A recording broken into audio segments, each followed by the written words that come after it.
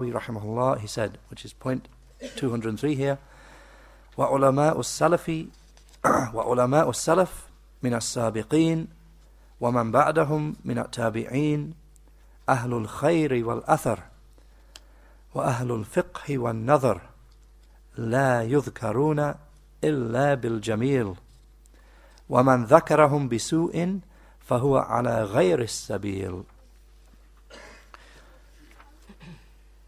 And the early scholars from the Salaf,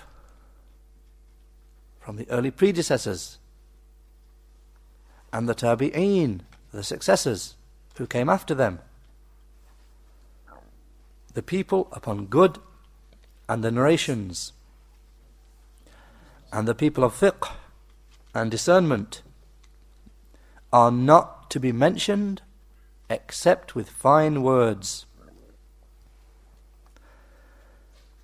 And whoever speaks ill of them, then he is not upon the correct path.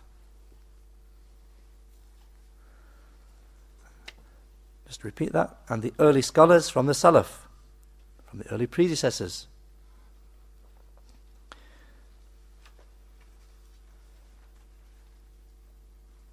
and the Tabi'een, the successors who came after them,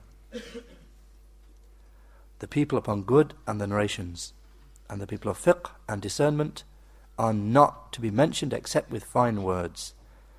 And whoever speaks ill of them, then he is not upon the correct path. He is on something other than the correct path.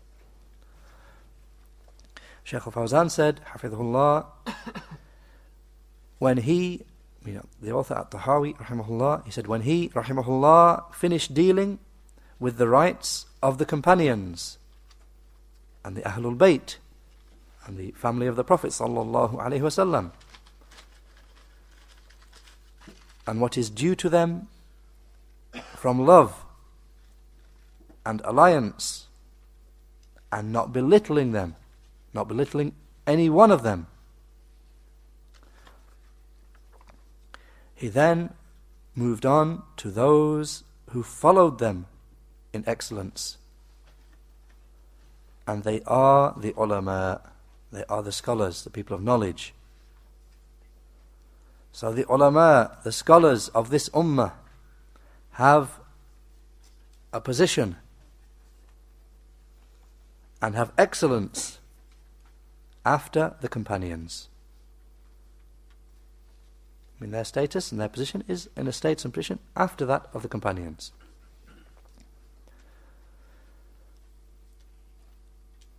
He said, because they are warathatul anbiya, they, the scholars, are the inheritors of the prophets. As he, alayhi salatu wassalam, said, al-ulama'u warathatul anbiya. The Prophet sallallahu alayhi wasallam said, the scholars are the inheritors of the prophets. A hadith mentioned by Al-Bukhari in his Sahih, in a chapter heading in the book of knowledge. In the chapter, knowledge comes before saying and action. So Al-Bukhari mentions this there without connecting the chain of narration. And it's reported with a fully connected chain of narration by Abu Dawud and Ibn Majah and at Tirmidhi. And it's from a hadith of Abu Darda radiyallahu anhu, and declared Sahih, authentic by Shaykh al-Albani, rahimahullah. Shaykh al-Fawzan said, so commenting upon the hadith, the scholars are the inheritors of the prophets. Shaykh al-Fawzan said, and what is meant by them is the scholars of the Ahlus Sunnah wal Jama'ah, the people of knowledge and discernment and fiqh, and the Ahlul Athar, the people of the narrations, and they are Ahlul Hadith, and they are the people of Hadith.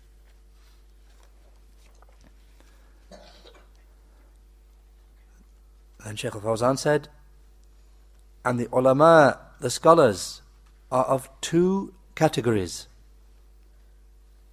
The first category are the Ulamā al-Athar, the scholars of the narrations. And they are the narrators and scholars of hadith. Those who gave great care and attention to the sunnah of the Prophet sallallahu alaihi wasallam. And they preserved it, and they defended it, and they put the sunnah before the ummah, pure and clear, just as it was spoken by Allah's Messenger sallallahu alaihi wasallam. And they distanced from it every foreign thing which had been entered into it, and every lie.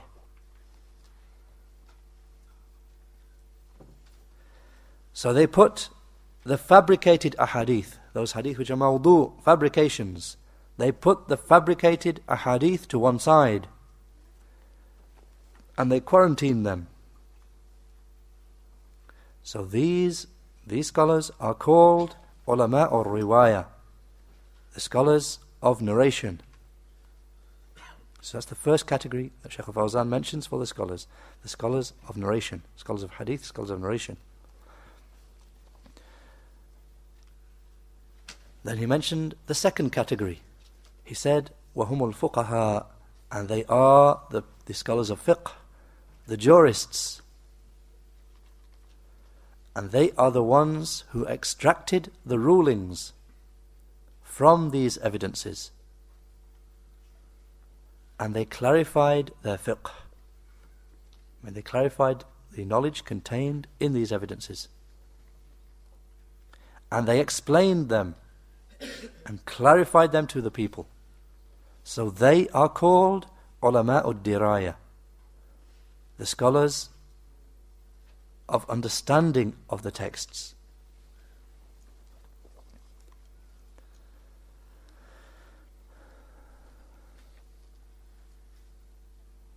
And of course, to be in that category, then they'll have to have some degree of knowledge to be of some degree within the first category.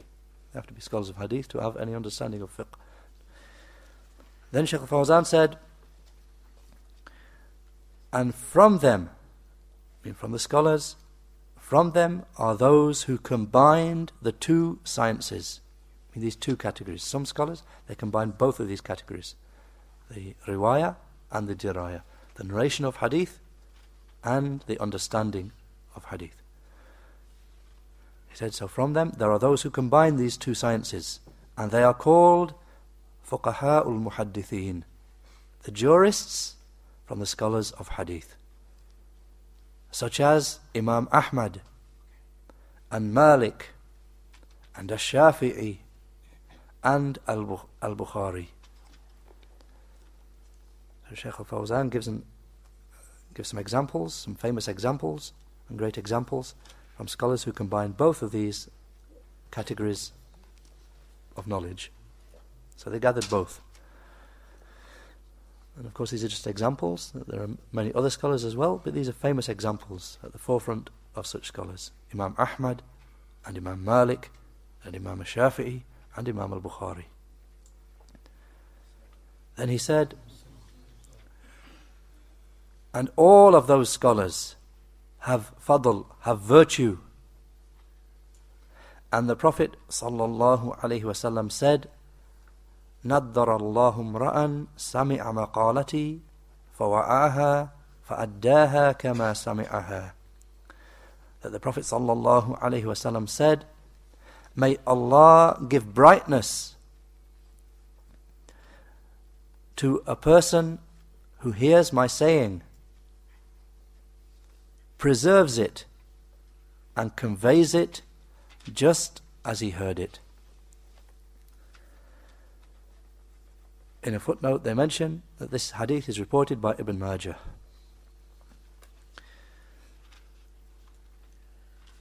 And as a side point, some of the scholars, such as As-Suyuti and others, they mention that this hadith is a hadith which is mutawatir, reported by a very large number of companions, and then by a huge number of narrators at every stage thereafter.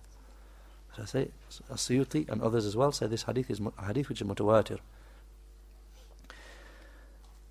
And you'll find it reported by At-Tirmidhi and Ibn Majah from a hadith of Zayd ibn Thabit radiyallahu an, declared Sahih by Shaykh al-Albani. Also reported by At-Tirmidhi and Ibn Majah as a hadith of Ibn Mas'ud radiyallahu an, again declared Sahih by Shaykh al-Albani. Also reported by Ibn Majah from a hadith of Jubair ibn Mut'im radiyallahu an, declared Sahih by Shaykh al-Albani also, and by others, reported by many others as well. Then Shaykh al-Fawzan comments upon this hadith and said, so the Prophet sallallahu alaihi wasallam made dua for them and praised them. I mean, the narrators of hadith, the scholars of hadith, in this hadith here, he made dua for them and praised them. I mean, نَضَّرَ اللَّهُ امْرَأً سَمِعَ مَقَالَتِي فَوَعَاهَا فَأَدَّاهَا كَمَا سَمِعَهَا. May Allah give brightness to the face of a person who hears my saying, preserves it, and conveys it to others, just as he heard it. Then Shaykh Fawzan, of course the scholars of hadith, they mention this hadith amongst the virtues of the people of hadith. They mentioned this hadith when they mentioned the virtues of the people of hadith, they mentioned this hadith amongst them. Then Shaykh Fawzan said, so the Ulamā, the scholars, established that which Allah made obligatory upon them with regard to guarding the religion and the aqidah, the creed and belief. So they made clear the ahkam, they made clear the rulings and the laws of inheritance and the halal and the haram, those things which are lawful and those things which are prohibited. And they made clear also the fiqh, the knowledge and understanding of the book and the sunnah. So they, the scholars, they laid down a tremendous treasure for this ummah, from which benefit is taken, and upon which analogy can be made for problems which arise newly. The scholars, with the work that they've done, they've laid down a great treasure for this ummah, from which benefit is taken, and when new matters arise as well, then analogy can be made with that great treasure left behind by the scholars. Then Shaykh al-Fawzan makes a point with regard to al-fiqh, knowledge and understanding. Al-fiqh, he said, al-fiqh, knowledge and understanding, is of two categories. The first category is al-fiqh al-akbar, the greater fiqh, which is the fiqh of aqidah, which is the knowledge of aqidah, creed and belief. That's the greater fiqh. And the second category is fiqhun amali, fiqh relating to practical actions.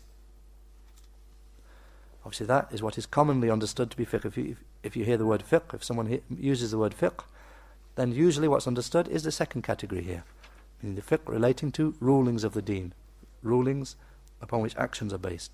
Shaykh al-Fawzan makes the important point here. There's actually two branches of fiqh. The first of them being the fiqh, the greater fiqh, which is knowledge and understanding of the aqidah, the creed and belief. And the second category, the fiqh relating to actions. He said, and this is not less important than the greater fiqh. And this, the second one, is the fiqh concerning rulings and actions. Then he said,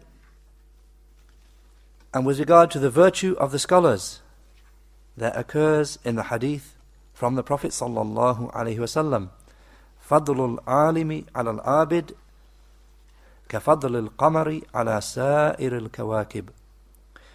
That the Prophet sallallahu alaihi wasallam said, the excellence of the scholar over the worshipper is like the excellence of the moon over the rest of the stars. In a footnote they mention this hadith is reported by Tirmidhi. It's hadith 2682 and authenticated by Shaykh al-Albani. Then he said, Shaykh al-Fawzan said, and that is because, explaining why the scholar has such great virtue, even over a worshipper, he said, and that is because their benefit passes on to others. The virtue of the scholar, it passes on to other people. He teaches other people, and he benefits other people. Then he said, and in a narration, it is mentioned, another narration of the similar narration to this, فضل العالم على العابد كفضلي على أدناكم.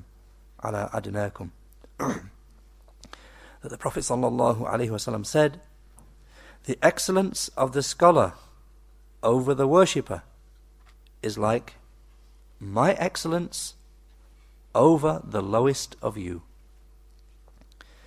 In a footnote they mention, reported by At-Tirmidhi, and it's from a hadith of Abu Ulamā al-Bahili radiyallahu anhu, again authenticated by Shaykh al-Albani. Shaykh al-Fawzan said, so the Ulamā, the scholars, have respect and status. So therefore it is not permissible to attack them, nor to belittle them, even if some of them make a mistake in ijtihad, even if some of the scholars make a mistake in striving to bring out a ruling by ijtihad. So this does not necessitate belittling them, because they may make mistakes. Yet they were seeking the truth. And the Prophet ﷺ said, إِذَا اجْتَهَدَ الْحَاكِمْ فَأَصَابَ فَلَهُ أَجْرَانِ وَإِذَا اجْتَهَدَ فَأَخْطَأَ فَلَهُ أَجْرٌ وَاحِدٌ. That the Prophet ﷺ said, if the judge strives to reach what is correct, and he attains what is correct, then there are 2 rewards for him.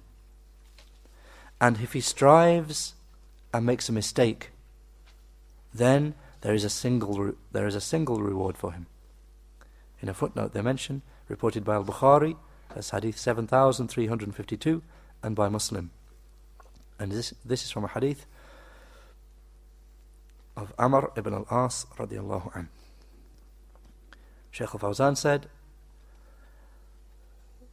this is with regard to the ulama, the scholars, and not those who are muta'alimeen, those who make a false show of being scholars. This principle, if a scholar strives to attain what is right, he makes a due effort, then he attains what is right, he gets 2 rewards.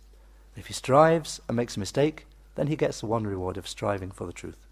Shaykh al-Fawzan said, this principle, meaning this applies to the ulama, the scholars, not those who are not true scholars, those who make a false show of being scholars.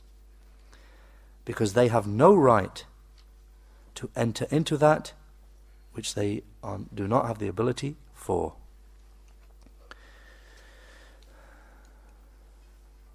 Walhamdulillah, wa sallallahu ala Muhammad.